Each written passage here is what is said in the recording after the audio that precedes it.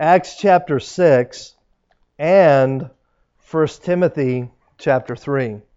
Acts chapter 6 and 1 Timothy chapter 3. We are going to be talking about the subject of deacons tonight. But before we do that, last week we talked about the office of the pastor and the responsibilities and everything that a pastor is supposed to do. And I made the statement, that the word pastor is only in Scripture one time.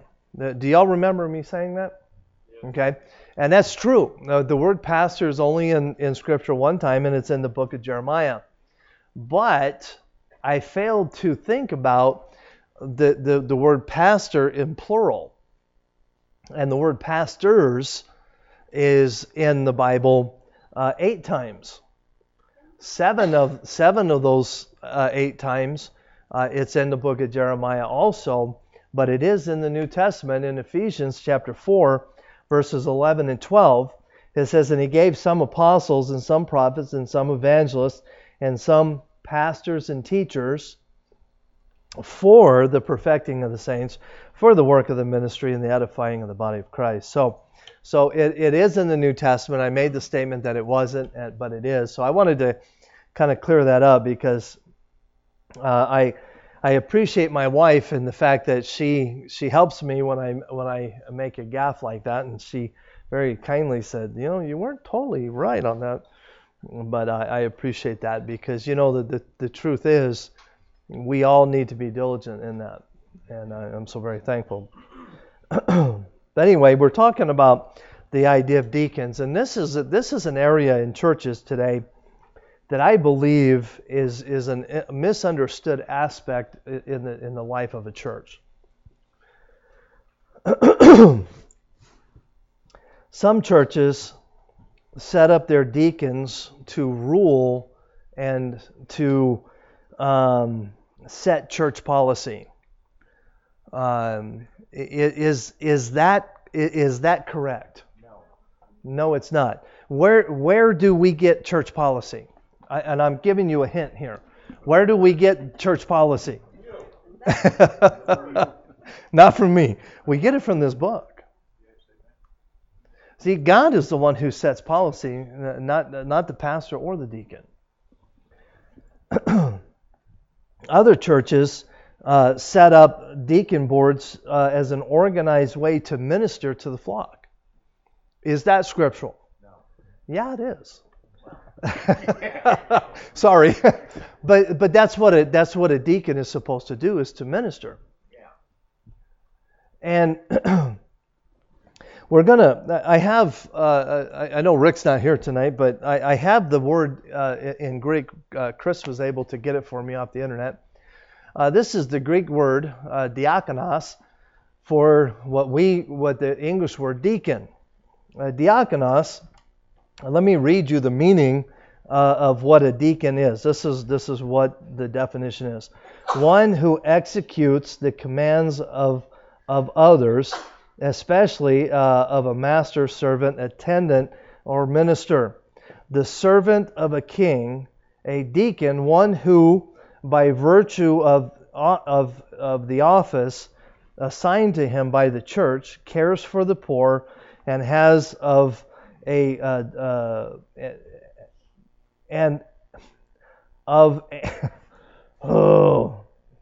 cares for the poor and has charge of and distribution of monies collected for their use. A waiter, one who serves food or drink. The uses of the Greek word diakonos in the New Testament, it is translated into English minister 20 times, servant 8 times, and deacon only 3 times. So the word deacon has little to do with power and authority, but has everything to do with what? Service. I want to spend some time trying to communicate what servant leadership is. Again, the word deacon within the church, I think, is a misunderstood title or name. But also, I think in our society today, servant leadership is something that is lacking across the board. You can go to Washington, I don't care what party it is, it doesn't matter. We do not have servant leaders in Washington, D.C. We do not have servant leaders in Carson City. We have people who have grabbed hold of power and are unwilling to let it go. And that is anything but Bible. What does our Bible teach us? Humility. Okay? The examples that we are given in leadership are, let me read you a few. In Philippians chapter 2, verses 5 through 8. Let this mind be in you, which is also in Christ Jesus, who being in the form of God, thought it not robbery to be equal with God, but made himself of no reputation, took upon him the form of a servant, and was made in the likeness of men. Now let's stop and revisit this verse for a second here. It said, but made himself of no reputation. What does that mean? No self. Okay. Okay, he was home. There was nothing special about Jesus Christ. If Jesus were to walk in that door tonight, living in 21st century America, he would look just like us. Okay, he would act just like us. Well, no, no, he wouldn't. Okay, you get my point. Okay, he was of no he did not go around doing miracles to lift himself up, but to point glory to God. So he was of no reputation, took on the form of what? The king? No, of a servant. So what is the example that Jesus is setting for you and I? Exactly. We are supposed to be servants. And then it says, and was made in the likeness of men. And being found in the fashion of men, he humbled himself and became obedient unto death, even the death of the cross.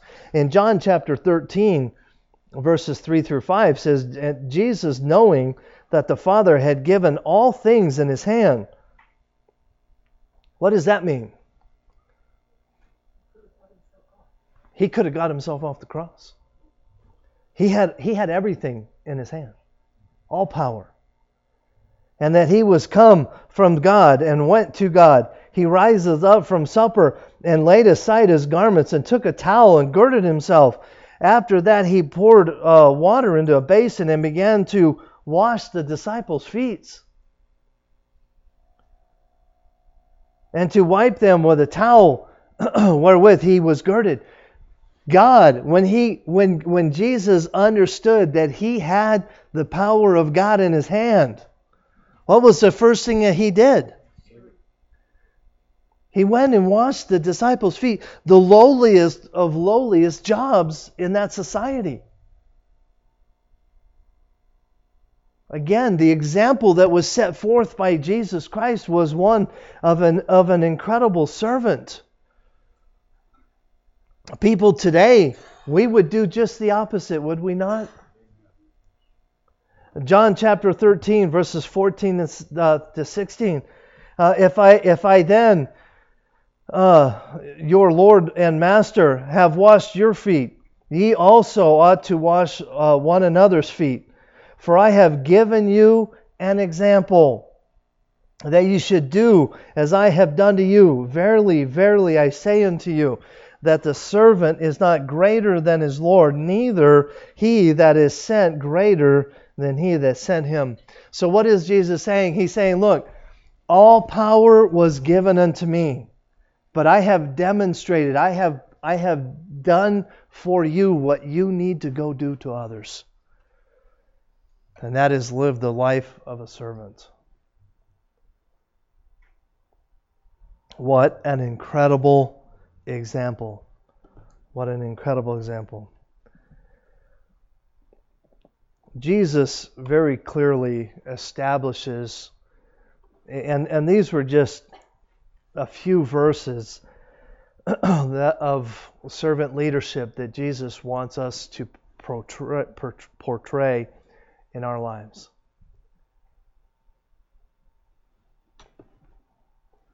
He wants us to be servant leaders. Amen. Look at Acts chapter 6. Let's start reading in verse 4. And in those days, when the number of the disciples multiplied, there arose a murmuring of the Grecians against the Hebrews, because their widows were neglected in the daily administration.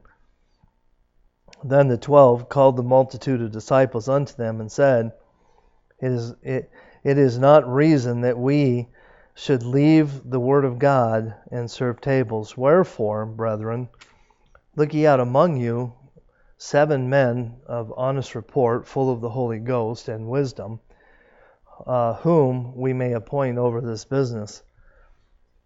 But we will give ourselves continually to prayer and to ministry, and to the ministry of the word. Let's pray. Dear Heavenly Father, I want to thank you for this day. Thank you for your love and for the work you do in our lives. Lord, help us to get a hold of this idea of servant leadership. We love you and we thank you. For it's in Christ's name we pray. Amen. Not too long ago, I was talking to a friend of mine who is familiar with a Christian college back east. This at one time was a very thriving Christian college. This college had literally sent out thousands of young men and women across the world to proclaim the love of Christ and to preach the gospel, and at one time was doing an incredible work. But the president of that college died, and then a new pastor, because the church and the college were connected, they were one. And the president of that college died, and the pastor of the church. And the church called a new pastor, which also meant that pastor then became the president of the college. And he took the college down a road that was not biblical, put it that way. And it was very hurtful to the cause of Christ. Well, that pastor was, I'll just say he's in prison today, okay, because of some things that he did. The third pastor that came took the church, totally different personality than his predecessor. He put out a memo to the staff of the college and said, okay, you need to show up at the college such a day, such a time. Every student, every staff member, so on and so forth. We're going to have a work day. Come prepared to work. So the new pastor showed up to the work day as most of us would expect, in a pair of blue jeans and a t-shirt and a pair of gloves and ready to go to work. And the over half of the staff of the college showed up in a suit and tie. And you know what that new pastor did? He fired him on the spot. Oh, yeah. I say, praise God for that. Because one of the things that we can get lost in our minds is oftentimes we read passages like this, and people, quote unquote, in ministry can think that they're above doing minuscule manual labor. That is not what this is talking about. Okay? That is not what this is talking about. Hey, Mom.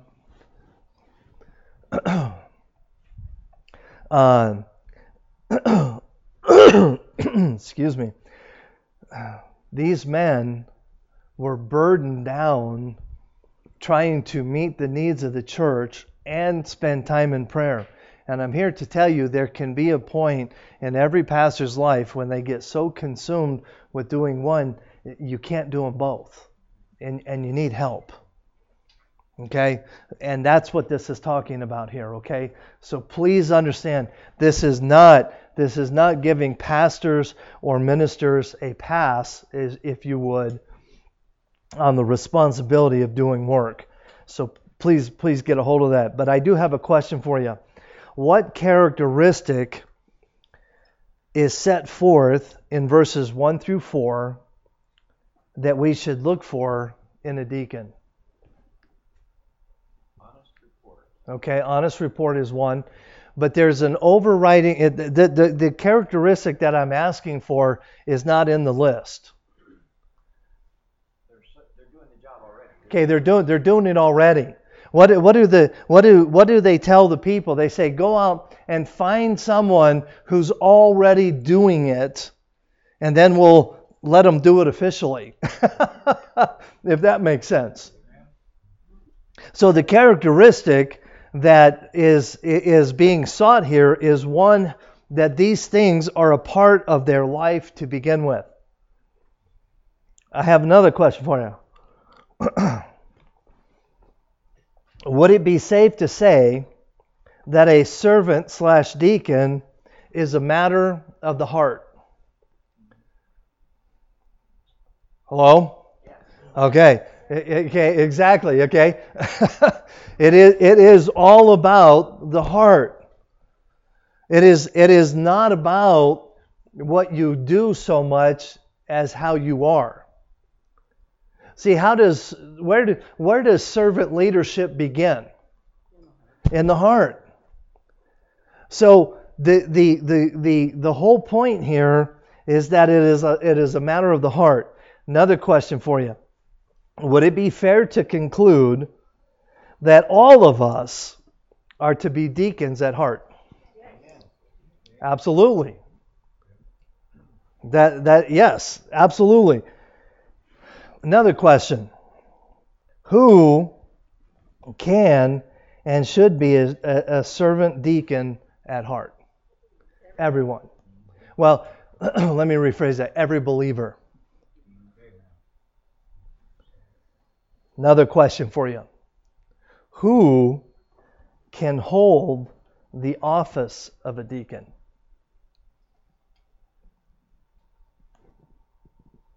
Anybody? It's not a trick question. Okay. 1 Timothy gives us a list, and the answer to that question is those who are qualified. Okay? Why? Why is that so important? Because if at heart every believer is supposed to be a servant leader, why then is there a distinction in the Bible, in the New Testament church, for the office of a deacon? Okay? God has a reason for it. I'll be honest with you. I do not totally understand the entire reason for it. I can tell you a lot of reasons why I think it is set forth that way. But God clearly sets forth qualifications for the office of a deacon. But at the same time, we're all supposed to be servant leaders. 1 Corinthians chapter 14, verse 33. For God is not the author of confusion, but of peace, as in all the church of the saints. 1 Corinthians chapter 14, verse 40. Let all things be done decently and in order. Part of the reason why there are qualifications is so that, that everything be done orderly and in decently and in order, because that is how God sets His parameters. So, turn over to 1 Timothy chapter 3. Last week we were in the first 7 verses of 1 Timothy chapter 3, the qualifications of a pastor. Now we're going to look at the qualifications of a deacon. Let's see here. Yeah. Okay. Let's start reading in verse 8. Likewise must the deacon be grave, not double-tongued, not given to much wine, not greedy of filthy lucre, holding the ministry of the faith in a pure conscience, and let these also first be proved, then let them use the office of a deacon, being found blameless. Even so must their wives be grave, not slanderous, sober, faithful in all things. Let the deacon be the husband of one wife, ruling their children and their own house as well. For they that have use of the office of a deacon well purchase to themselves a good degree and great boldness in the faith which is in Christ Jesus. So, let's go ahead, and I want to work through these qualifications, if you would, and see if I can explain them to you so that you can understand what it means to be a deacon. It starts off by using the word likewise. What does that word mean? Okay, as I said before. Okay, he starts off in chapter 3 describing the qualifications of a pastor. And he uses the word must. That eliminates any question of any variance of any I'm missing the word here.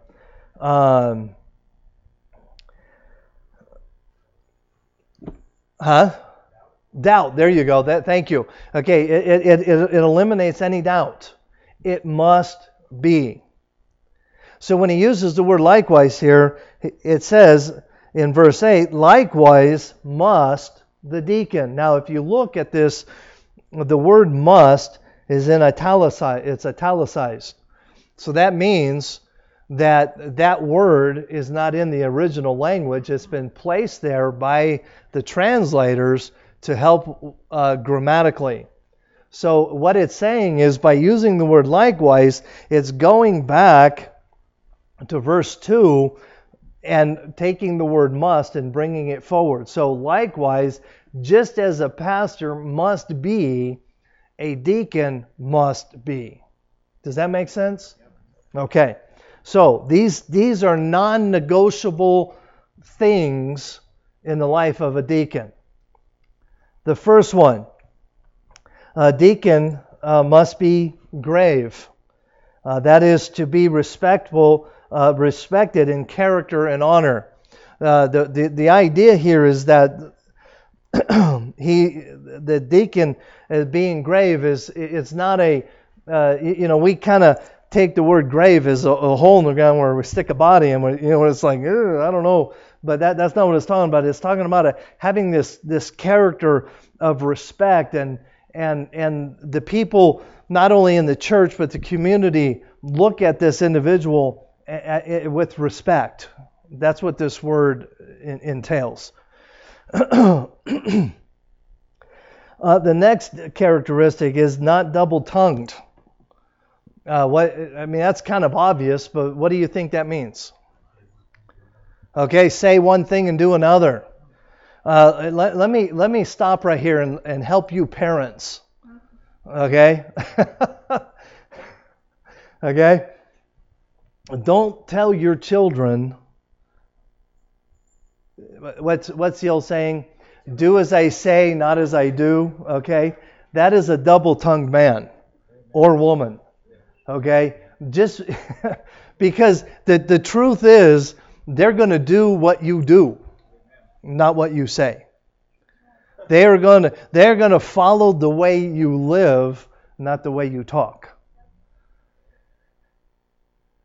And Let me help you parents with another thing. Don't lie to your kids. If you tell your kid something, do it.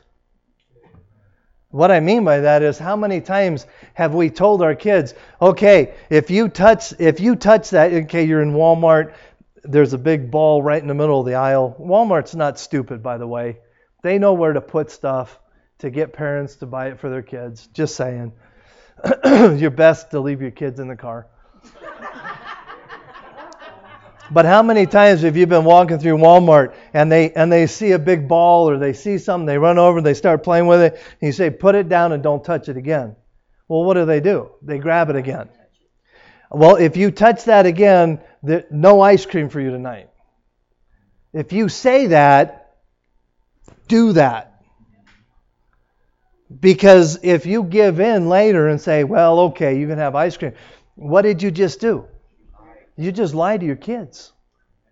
So what is that? So the next time you say something like you touch that and you're gonna get a spanking or you're gonna whatever, they're gonna go, yeah, right. Don't lie to your kids. A deacon is not supposed to be double-tongued. Not given to much wine. Okay, now okay, this is not saying you can go out and get a little drunk. That's not what this is saying. This has everything to do about being sober-minded. Okay, this is not really have to do anything about drinking, so to speak, but it has everything to do about being able to think clearly. 1 Timothy chapter 5, verse 23 says, drink no longer water, but use a little wine for thy stomach's sake and thine often infirmities. So what's going on here? The wine in this day was not the alcoholic wine that we have today. It was completely different. And they needed wine in that day for stomach ailment. We have Rolaids and other things, medications. But back then, all they had was this very weak wine that they could drink that would kill the parasites and so on and so forth in their stomachs, and it was necessary. And that's what this is talking about, Danny. I was reading a while back, and some historians that think that when he was referring to this, it was in the pharmacopoeia range, Right. but it was a herb wine, Right. specifically for. Right. Yeah, and that's very possible. There's probably variations of the wine in that day, and some of it was probably fermented specifically for stomach things and other stuff and so on and so forth. So be very careful when you read these things. You're like, oh, I can go get drunk. That's not what it's talking about. Okay. The next thing it says is not given to filthy lucre. Now what is that talking about? Ill-gotten gain. Money. Okay, is it wrong to have lots of money? No, it's not. But it is wrong if you come across it inappropriately. Or if you covet it. If it's something that, boy, I just, man, I need a new car. Oh, I got to have a new car. So not given to filthy lucre. Now, I want to stop right here. And how many of you have thought, wow, it sounds very similar to the qualifications of a pastor? No, you're right. They're almost identical. That's why I'm not spending a lot of time on them, because last week we spent a lot of time on all these things. Number 9, the mystery of the faith. Literally, what is the mystery of the faith? It's the revelation of the gospel. A deacon is somebody who not only should be familiar with the gospel, but somebody who is willing and is currently sharing that gospel. It's not the preacher's job. It's everybody's job to share the gospel. Number 9, in a clear conscience. Wow, that's a heavy one, is it not? Oh, yeah. How many of us, now don't raise your hand because everybody would raise their hand, but think about this for a second. How many of us live with regrets other than me? We all do. But what's the difference here? Having a clear conscience. You know, we all make mistakes, do we not? But when we don't own our mistakes is when we do not have a clear conscience. But when we own our mistakes, we can pillow our head at night and say, you know what? I blew it, but I tried. Verse number 10. And this is an interesting statement here. Verse number 10. And let these also first be proved. What does that mean? Be living it. Okay, kind of. Test it. Now, I have here 2 bolts. This one and this one. Okay, I'm going to set them right here. Now, can anybody tell me which of these 2 bolts is strongest? Okay. Now Bob's right. We don't know. Now we would tend to think that the bigger bolt would be stronger than the smaller one. I don't know if you can see, but it's even bigger in diameter. Okay. Okay. How come we don't know? They haven't been put to the test. Now, for those of you that know anything about nuts and bolts, there is something out there in the mechanical world called tensile strength. Can anybody tell me what tensile strength is? Okay, it is when they grade a particular bolt. What does that grade mean? It's the breaking point. It is how much stress you can put on a particular bolt before it breaks. The size has nothing to do with the tensile strength. A small bolt that has a higher tensile strength can outlast a much larger bolt when put under pressure. That is what this is talking about here. This proven is literally what they'll do is they'll take a bolt into a factory, or not into a factory, but in a laboratory. They'll put a nut on it, and then they'll put a hydraulic system on it, and they will pull and pull and pull until it snaps.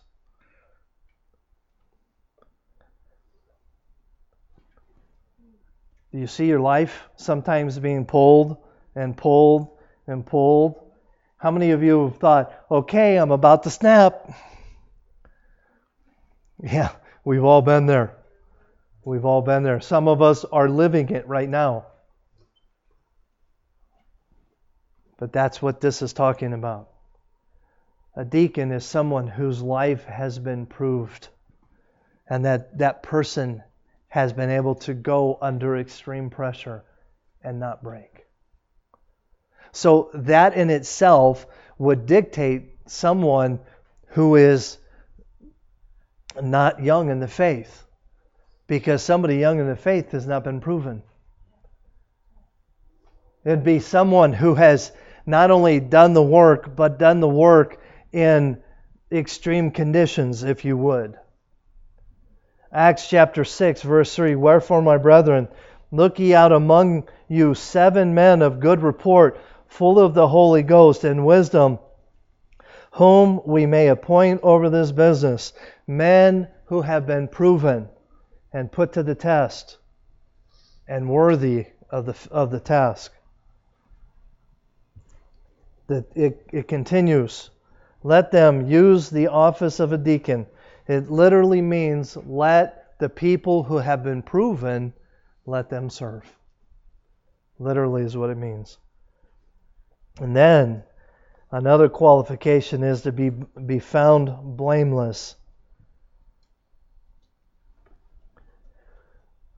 From last week's message on the pastor, what does it mean to be blameless? Does it mean that a pastor or a deacon have to be perfect? No. What does the word blameless literally mean? Anybody remember? Okay, it means nothing sticks. That means when accusations are thrown at an individual, and they will be thrown, that those accusations don't stick. They just hit and bounce off and fall to the ground. Verse 11. Excuse me, let me change my page here.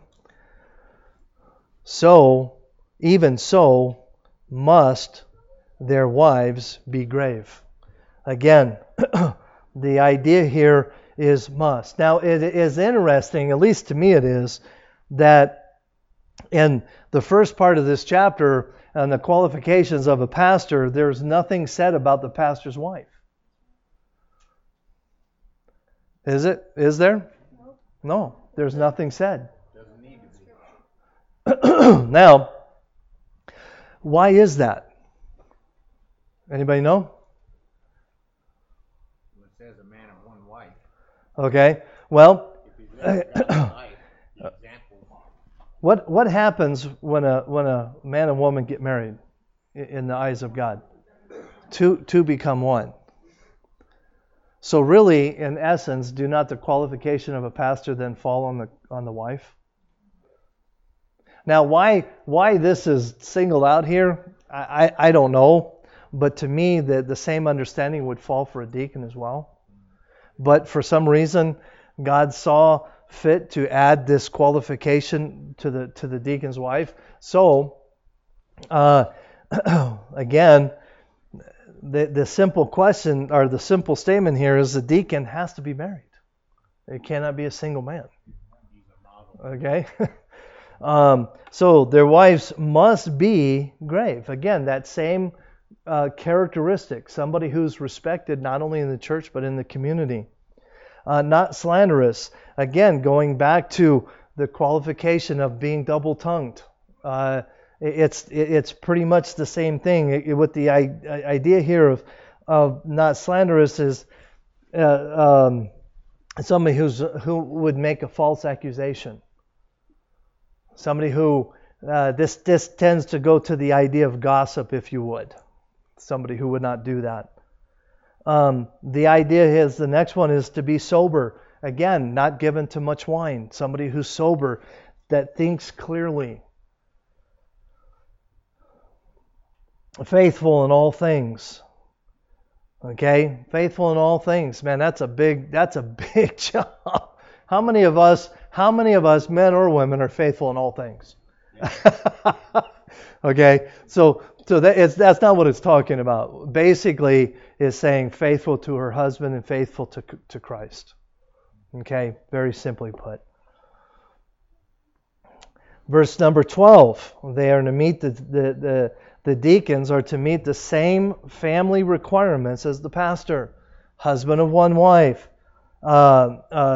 Clear of any questions of infidelity. The basic principle here is that the pastor cannot rule his own family. He cannot rule the church. And the same thing applies for the deacon. If a deacon cannot manage and run his own home, he's not going to be able to serve in the church as well. Because if you can't do it at home, you're not going to do it here. It's really pretty clear. And then verse 13, there is a special reputation that comes along with being a deacon. Now, how many of you have known men who have been deacons in churches in the past? I have. And there is something within us that, we hear, oh, you're a deacon. Oof. We automatically have this idea of somebody who is elevated to a new level. Is that not true? So there is a reputation that comes along with that. But let me tell you, with every reputation that's given you, in Scripture comes a huge responsibility that is sometimes very difficult to live up to. The key here to being a deacon or a deacon's wife is understanding servant leadership. The key is understanding servant leadership. We saw it in Acts chapter 6, verses 1 through 4, Philippians chapter 2, John chapter 13, and then also in 1 Timothy chapter 3. Now, let me kind of bring all this to a conclusion, because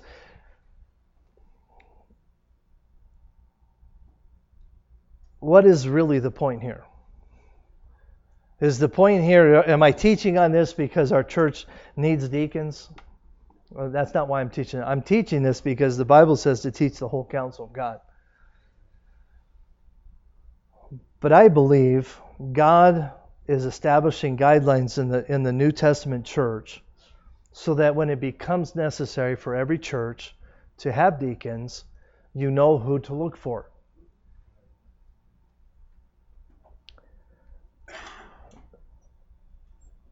I have a friend back in North Carolina who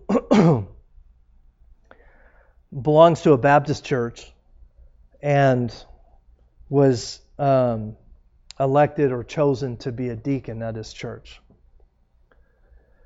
And when in this particular church, when a man has been a deacon for, I want to say it was 10 years, but I'm not sure. I honestly don't remember the time frame. But there was a time frame attached to it that once you've been a deacon for this amount of time, you become a deacon for life.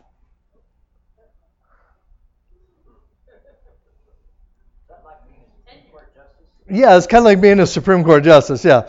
Okay. Now, some of you are looking at me like, what's that? Well, that's exactly was my question. What's that? A deacon for life? What is that? Now, the question is that a biblical thought or principle? No. Just as there's no such thing as a pastor for life. Why is that? We're human, and we're going to make mistakes. And if I do something that disqualifies me, I'm no longer a pastor. And the same thing goes with a deacon. Anything that happens in that individual's life that would cause him to be disqualified, it is a no-brainer. That individual is no longer a deacon, period. But in this particular church, and I'm here to tell you, it happens a lot, especially in the Southeast. There are deacons in churches across our country today that shouldn't be a deacon at a doghouse because they are not qualified. They are not servants. They have no idea. Anyway, that's just a little, I feel better. Now, let me ask you a question, because, and this could be a leading question, but should every church have deacons? No. That is the right answer. No.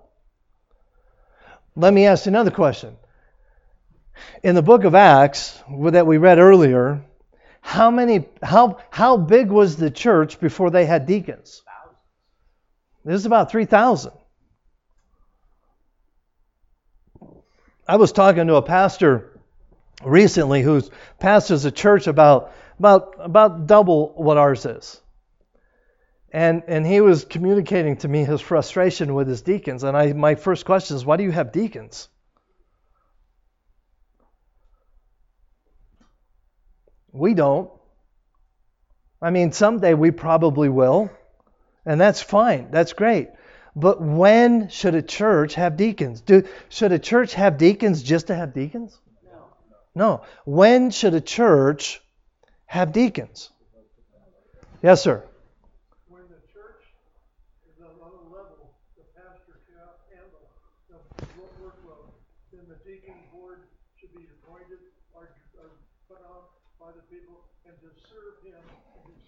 You should have preached this message. That's exactly right.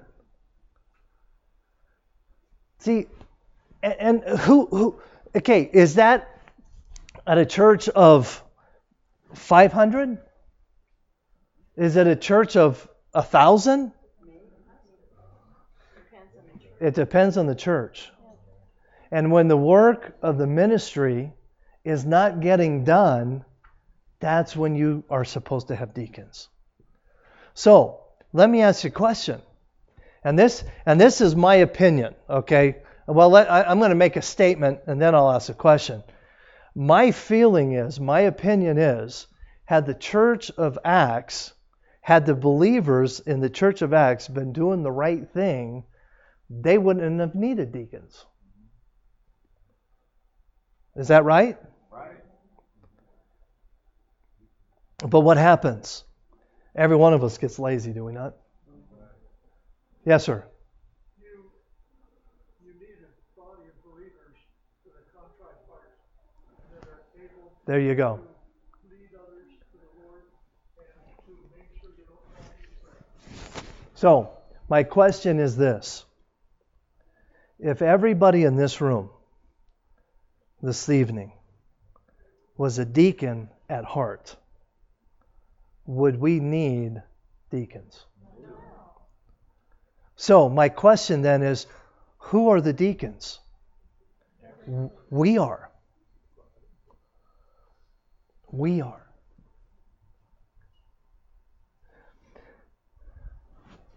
I taught on this many, many years ago, and after I taught on this, I mean long time ago, after I taught on this, somebody came up to me and said, "Pastor, does that mean that I'll never be able to be a deacon?" And I said this to him. I said, you may not ever be able to hold the office of a deacon, but you can be a deacon. We can all be deacons. Because the deacon is just a servant. Somebody who's looking out for someone else. Noticing, looking around, saying, "Hey, so-and-so wasn't here tonight." Occasionally, this doesn't happen very often, but it does happen occasionally. People will say to me, pick on Ronnie. Ronnie comes up to me and says, "Hey, Pastor, Misty's not been here for a couple of weeks. Can you call her and check on her?" You know what I usually say? Why don't you call? See what I mean? If you notice somebody's not here, you call them. Because if I call Misty, I'm sorry, Misty, I really do like you. But if I call Misty, what is she going to think? Oh, he's the pastor. He has to call me. But if Milka calls Misty and says, "Hey, I've been missing you," what are you going to think? Wow. See what I mean? It carries a whole lot more weight coming from somebody who's a non-pastor. Why? Because now all of a sudden, wow, Milka cares about me. See, we can all be deacons. Now, there will be a time, I'm confident, there will be a time in the future of our church where we will have deacons. But I hope it's a long ways off. Because when that day comes, that means that we as a church are not getting the job done. And to me, that's a sad place to be. Amen. Any questions? Let's pray. Dear Lord, thank you for this.